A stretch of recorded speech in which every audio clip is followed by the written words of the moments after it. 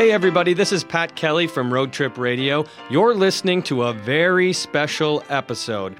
That's because if you've been listening all summer, you'll know that in each episode of Road Trip Radio, we've been playing one little tiny part of a serialized drama called The Spaghetti Bandit. Well, many of you asked if we could put The Spaghetti Bandit all together in one place so you could enjoy the story in one episode. So that's what this episode is. Without further ado, I'd like to hand it over to the creator and host of The Spaghetti Bandit, Grant Lawrence. Enjoy. What you are about to hear is true. These events occurred a few years ago in the Canadian wilderness. Some names have been changed to protect the innocent and the guilty. My name is Grant Lawrence, and this is the story of the Spaghetti Bandit.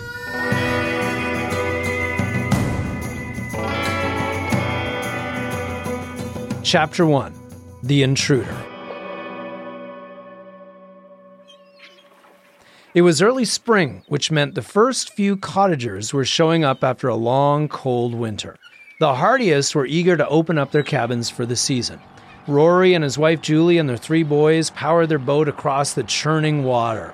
When they arrived at the rocks right below their cabin, Rory secured their boat while the boys clambered up. They found their hidden key and they let themselves in. Rory and Julie followed a few minutes later.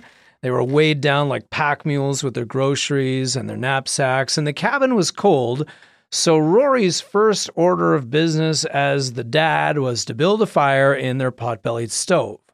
He opened up the lid to stuff it full of wood, and he pulled back, startled. The fireplace was already stuffed full. Inside, Rory found an empty wine bottle, a dirty plate, a bowl, a fork, and a knife, all stacked neatly on top of the ashes. Rory's first thought was, what have my kids done now? But then, in the boys' bedroom, which is in the middle rear of their tiny cabin, the boys discovered something else. The stub of a candle melted onto the railing of their lower bunk. On the ceiling was a black spot of smoke from a candle's flame. "Someone's been in the cabin," said Rory with hesitation. Then Julie called out from the kitchen, "Who put the dirty pot into the cupboard without washing it?" Investigating further, outside they found a collection of empty spaghetti and soup cans, neatly stacked behind a rock.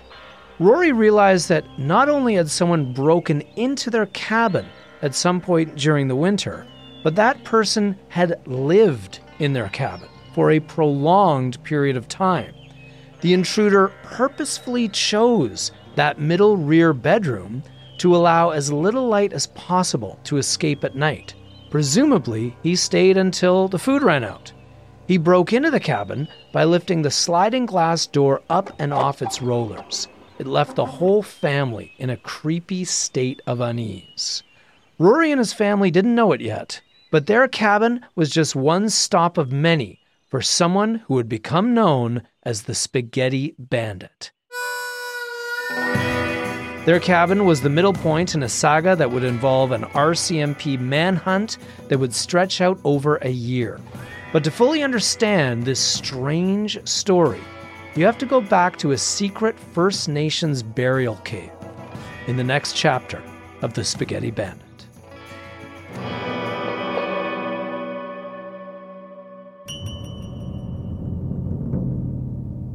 Chapter 2: The Cave. Almost a year before the discovery of the cabin break-in, something far more disturbing occurred about 10 kilometers deeper into the wilderness. Jenny, a First Nations guardian, was escorting an archaeologist to a secret, sacred burial cave high on a cliffside. It was only accessible by boat. On that summer day, the Guardian pulled her Zodiac up to the shore, and the archaeologist hopped out first. Familiar with the site and the trail, the archaeologist started climbing up the extremely steep grade. As she continued to climb, the distinct smell of wood smoke drifted into her nostrils. Soon, she heard the crackle of a fire. It was a hot summer that year. There was a province-wide fire ban. She came into the clearing and the entrance to the cave. She stood frozen in fear at what she saw. Hunched over a small campfire about 50 feet away was a thin man, about 30 years old with long, straggly black hair. He rose slowly to his full 6-foot height when he noticed the young archaeologist. No words were spoken as she regained control of herself and slowly backed down the trail. Soon she met Jenny on her way up.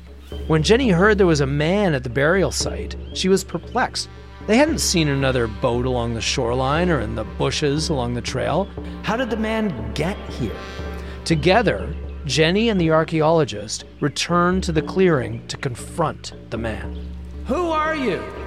What are you doing here?" Jenny called from the edge of the clearing. The man was at the entrance of the cave now, his clothes tattered, his posture hunched. He was missing several teeth. "Camping," the man replied in a low, unsure voice. His camping gear appeared to be minimal. All the woman noticed was a white plastic bag sitting near the mouth of the cave and a crumpled blue sleeping bag. "Well, you can't camp here," Jenny shouted back. "This is a First Nations burial site. How did you find this place?" she questioned. "I walked." "You walked from where?" "From the road." "What road? There's no road around here for miles, buddy." "From the end of the logging road." Jenny and the archaeologist glanced at each other. The end of the logging road was many kilometers away as the crow flies, through dense, seemingly impenetrable forest, mountains, valleys, and lakes. Jenny knew there was an ancient network of First Nations trails through that forest, but doubted this white boy would have the wherewithal to find them. And yet, here he was. "You know there's a fire ban, eh?" Jenny squinted at the fire, and a feeling of horror passed over her. "What are you burning?"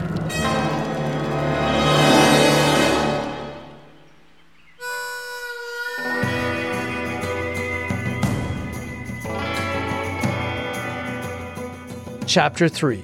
The Stakeout.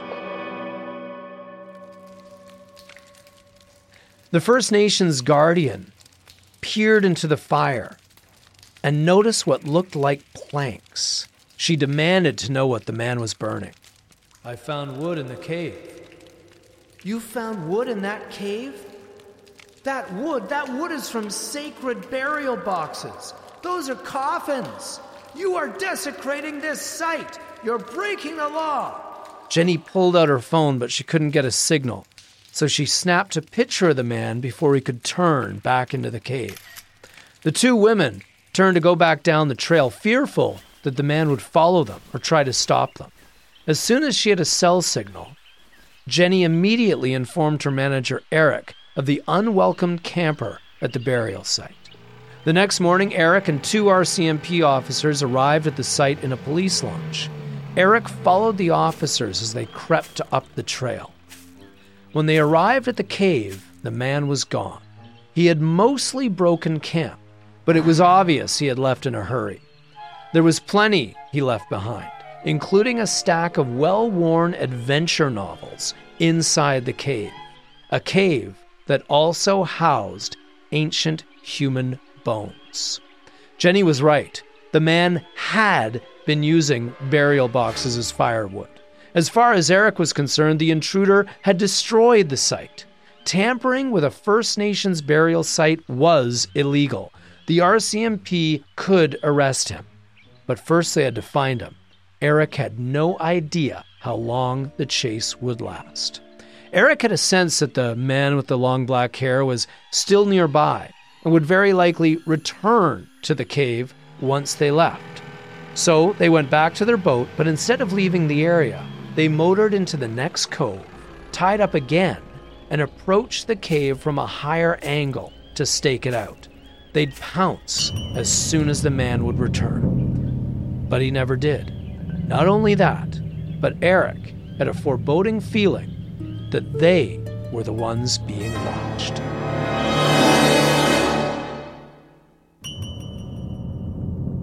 Chapter 4.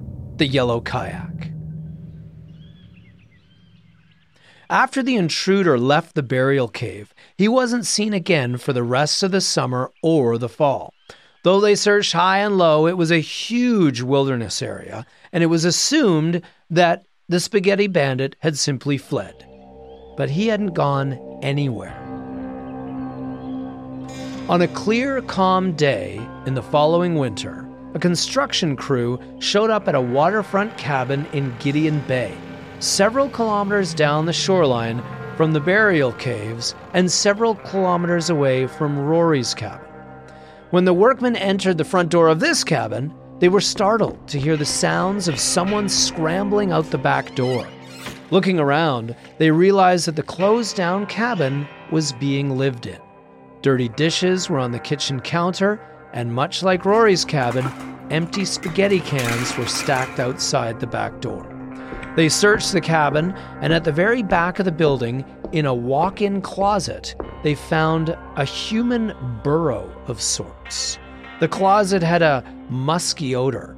A crumpled blue sleeping bag was laid out on the floor of the closet, with a few dog-eared books surrounding a dirty pillow. Beside the pillow, the stub of a candle. It became clear to the workmen that the intruder had chosen the closet because no light would escape through the windows when he was reading at night. The intruder took off into the woods behind the cabin without even his backpack, which, upon inspection, was filled with survival equipment, maps and waterproof containers and soggy outdoor clothing, but no ID of any kind. The workers spent an uneasy day on the renovation because they knew he couldn't be far and probably wanted his stuff back. He was likely watching their every move. Was he armed? Was he crazy? At the end of their workday, they locked up the cabin and then discussed what to do with the backpack. They agreed to report the incident to police, but at the same time, they felt compelled to leave his backpack out for him. Maybe he was lost and hungry. They placed the backpack on the edge of the deck. When they returned the next morning with the RCMP, the backpack was gone, and so was he. This time, the Spaghetti Bandit made his getaway by stealing a yellow kayak. The only thing was, no one would realize that that yellow kayak was missing until months later.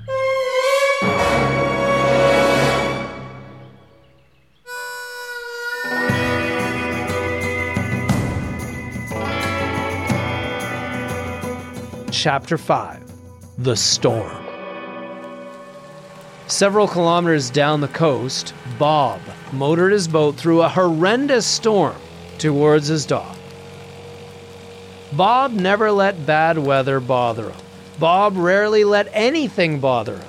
He was generally a happy-go-lucky guy. Bob looked far younger than his years for a retiree. He was lean and very able, and Bob was just as much at home at his water access-only cabin than he was anywhere, even when a terrible storm was blowing up, which it was on that March weekend.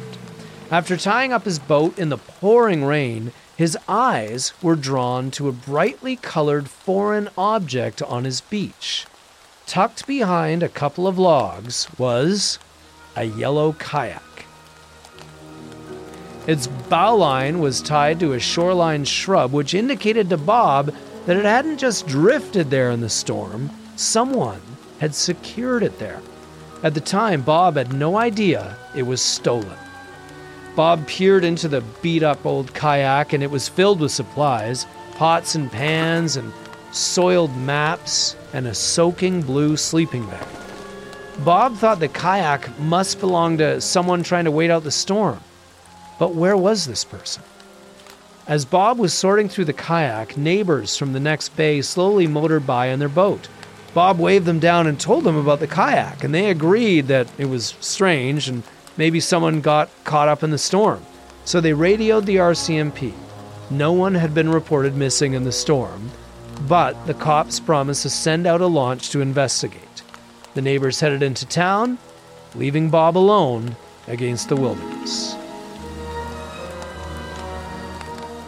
Bob carefully inspected his cabin and noticed something odd.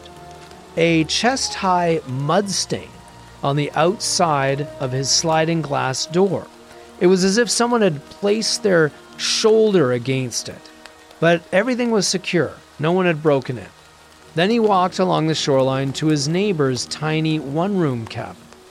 They had a Dutch door, the kind with the top half that can open and the bottom half stays shut. Curiously, the top half was open, and yet Bob's neighbors hadn't been at their cabin all winter long. Peering inside, Bob saw a large pile of sodden clothes on the floor. Bob hesitantly entered the one-room cabin and was immediately besieged by the odor. It reeked of rotten BO, like someone who hadn't showered in a long, long time or worse. It smelled like decay.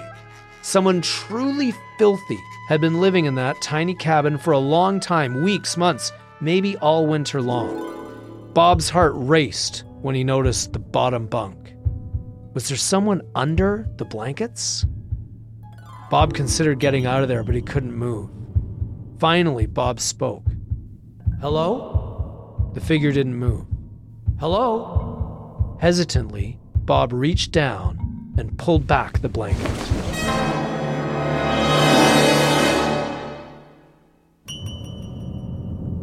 Chapter 6. The Police.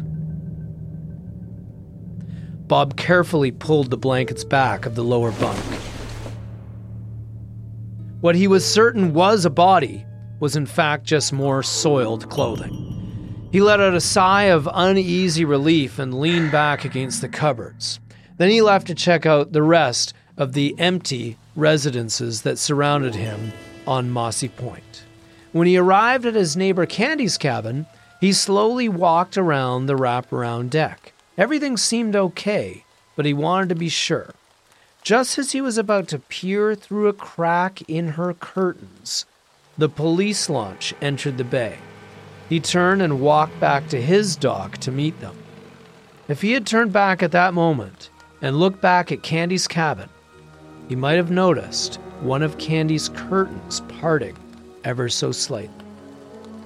The RCMP officers, different than those involved in the burial cave stakeout, came ashore and looked around and inspected his neighbor's tiny cabin and the yellow kayak.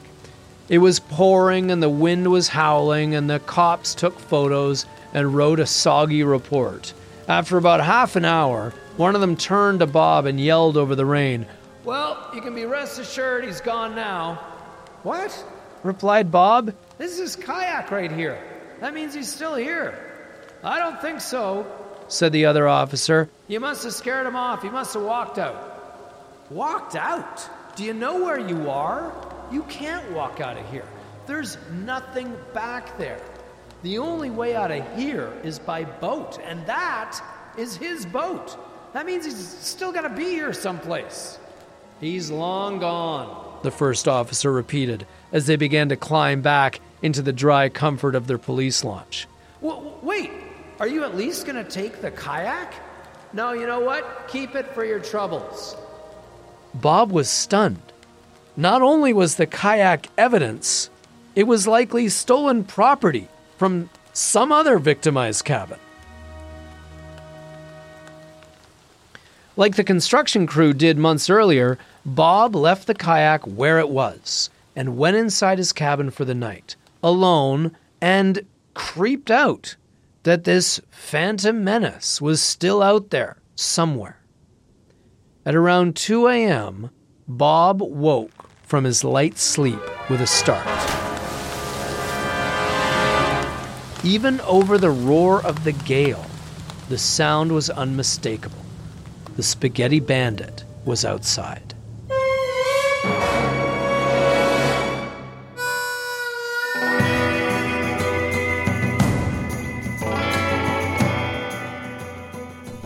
Chapter 7.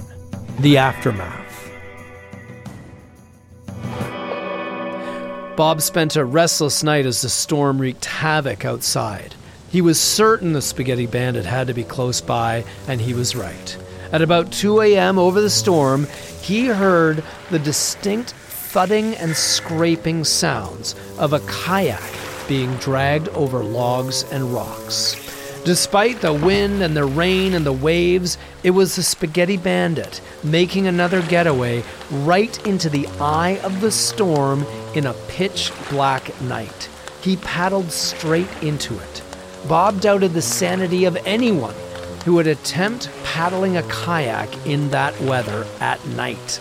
Bob doubted that he would ever make it to the other side. The next morning, Bob walked back over to Candy's cabin to have another look. He peeked through the curtains and immediately noted dirty dishes and empty tin cans on the counter. Candy would never leave that kind of stuff out at the end of the season. He tried the door. It was open. In the living room, there was a chair set up facing the break in the curtains. Beside the chair, an empty bottle of booze. Bob had been on the other side of that glass the day before. The Spaghetti Bandit had been inside, watching him. Just like all the other cabins, towels were taped to windows to block out light. On the floor of Candy's bedroom, Bob noticed a large buck knife. Word of the Spaghetti Bandit spread, and by the time the rest of the cottagers had arrived for spring break to take stock, the Spaghetti Bandit had broken into and stolen from at least a dozen cabins over several kilometers. It was generally agreed that the bandit had been respectful in most places, but it left the scattered cabin communities in a state of unrest. Was he still out there? Did he ever survive that 2 a.m. paddle? Was the Spaghetti Bandit dead or alive?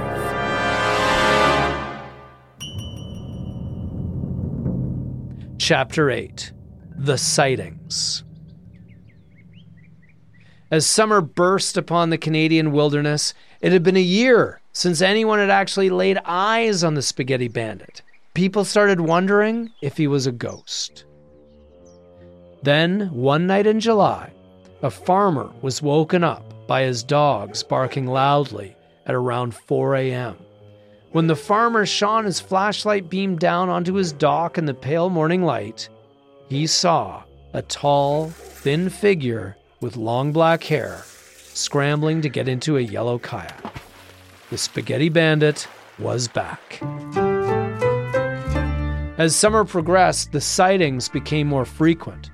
Once, the owner of a local kayak touring company found the yellow kayak hidden in the logs along the shore near a trail that led to town. Another time, a boater reported seeing a long-haired, skinny man armed with a rifle along the shoreline near an ancient Aboriginal village site. The RCMP and Eric, that First Nations guardian who was involved in the stakeout, responded as quickly as they could. They followed his footprints up a trail and into the woods.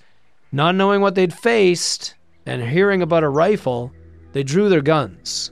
The RCMP had their revolvers and Eric had a shotgun. The bandit was once again camped out where an old village site once stood, but he was nowhere to be found. It left Eric feeling both infuriated and eerie. How did the bandit know where First Nations sites were? It wasn't obvious. Most were hidden. Why was he here?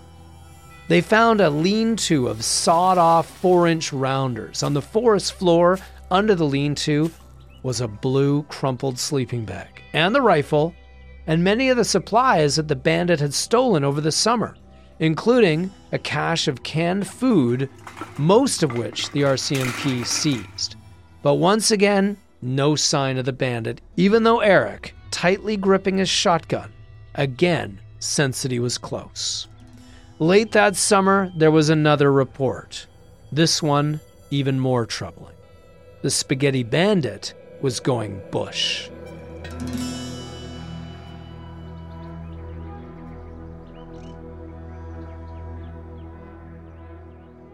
Chapter 9. The Search. In the final weeks of August, a report came in that an extremely gaunt man had been spotted stumbling along the shore in an obvious state of distress. His hands were on his head, he had no shoes, bad teeth, and long, stringy, dark hair that came down to his hips. He was loudly talking to himself. When someone is left alone long enough in the woods, insanity can creep in. Now, this is often called going bush. There are 3 stages, but usually the final stage is a crippling paranoia, where you think that everyone is out to get you. In the Spaghetti Bandit's case, well, the paranoia was just. Everybody was out to get him. Eric and the RCMP once again rushed to the place where the bandit was spotted. With guns drawn on the trail, Eric couldn't believe it. The Spaghetti Bandit had managed to find yet another First Nations site. This time, it was worse than the burial cave and worse than the village site. Human excrement, empty tin cans, and garbage was strewn everywhere. But there was no yellow kayak and no Spaghetti Bandit. The search expanded. The RCMP brought in dog teams and helicopters. The bandit had escaped again without a trace. Everyone in the area was now on the lookout for a thin man with long black hair in a yellow kayak. Then, in the final week of September, they got him. But it wasn't the police.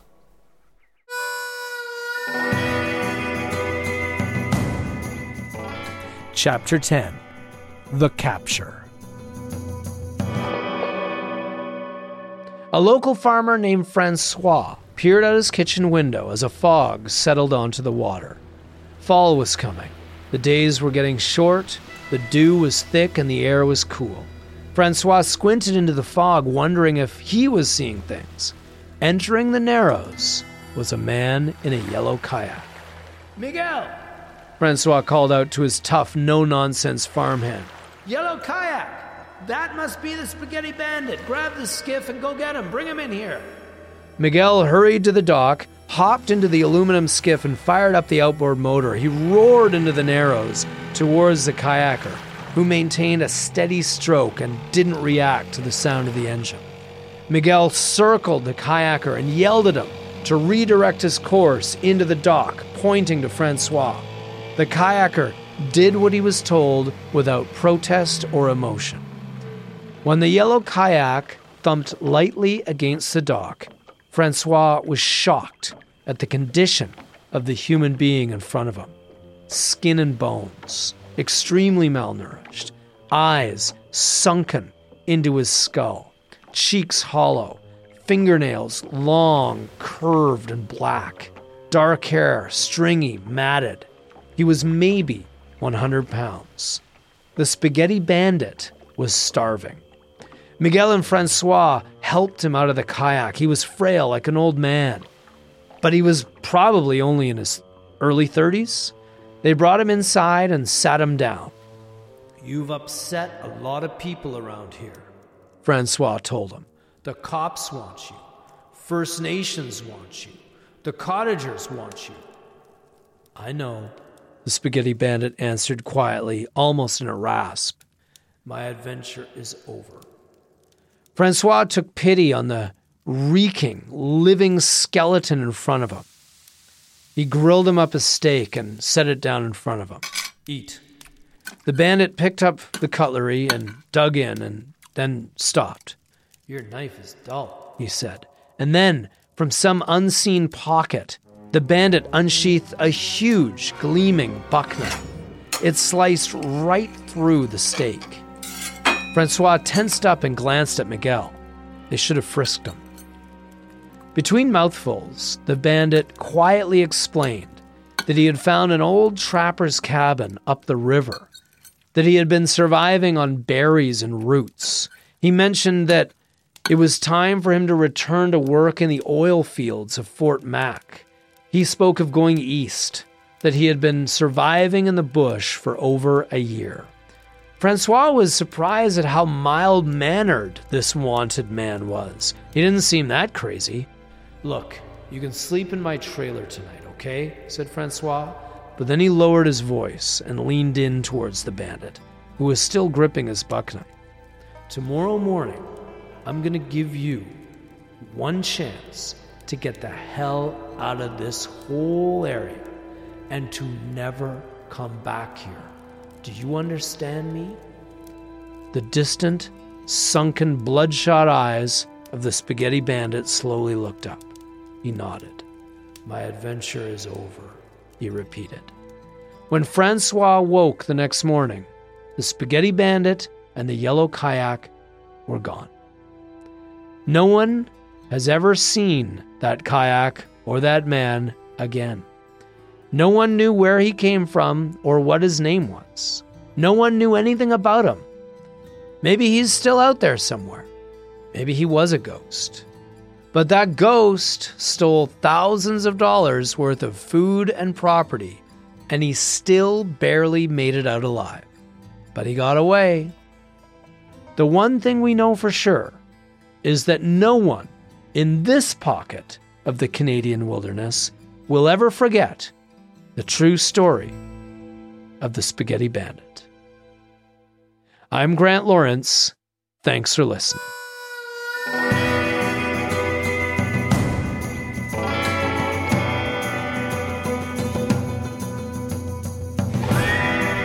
And that concludes the story of the Spaghetti Bandit, for now anyway. Thank you to everyone who helped me piece together the timeline and movements of the Spaghetti Bandit over the course of those many months. The Spaghetti Bandit was written by me and mixed and produced by my old pal, Chris Kelly. You can get in touch by emailing grant.lawrence@cbc.ca. The Spaghetti Bandit is a production of Kelly & Kelly. Thanks to them for the support of this story. I hope to share another one with you soon.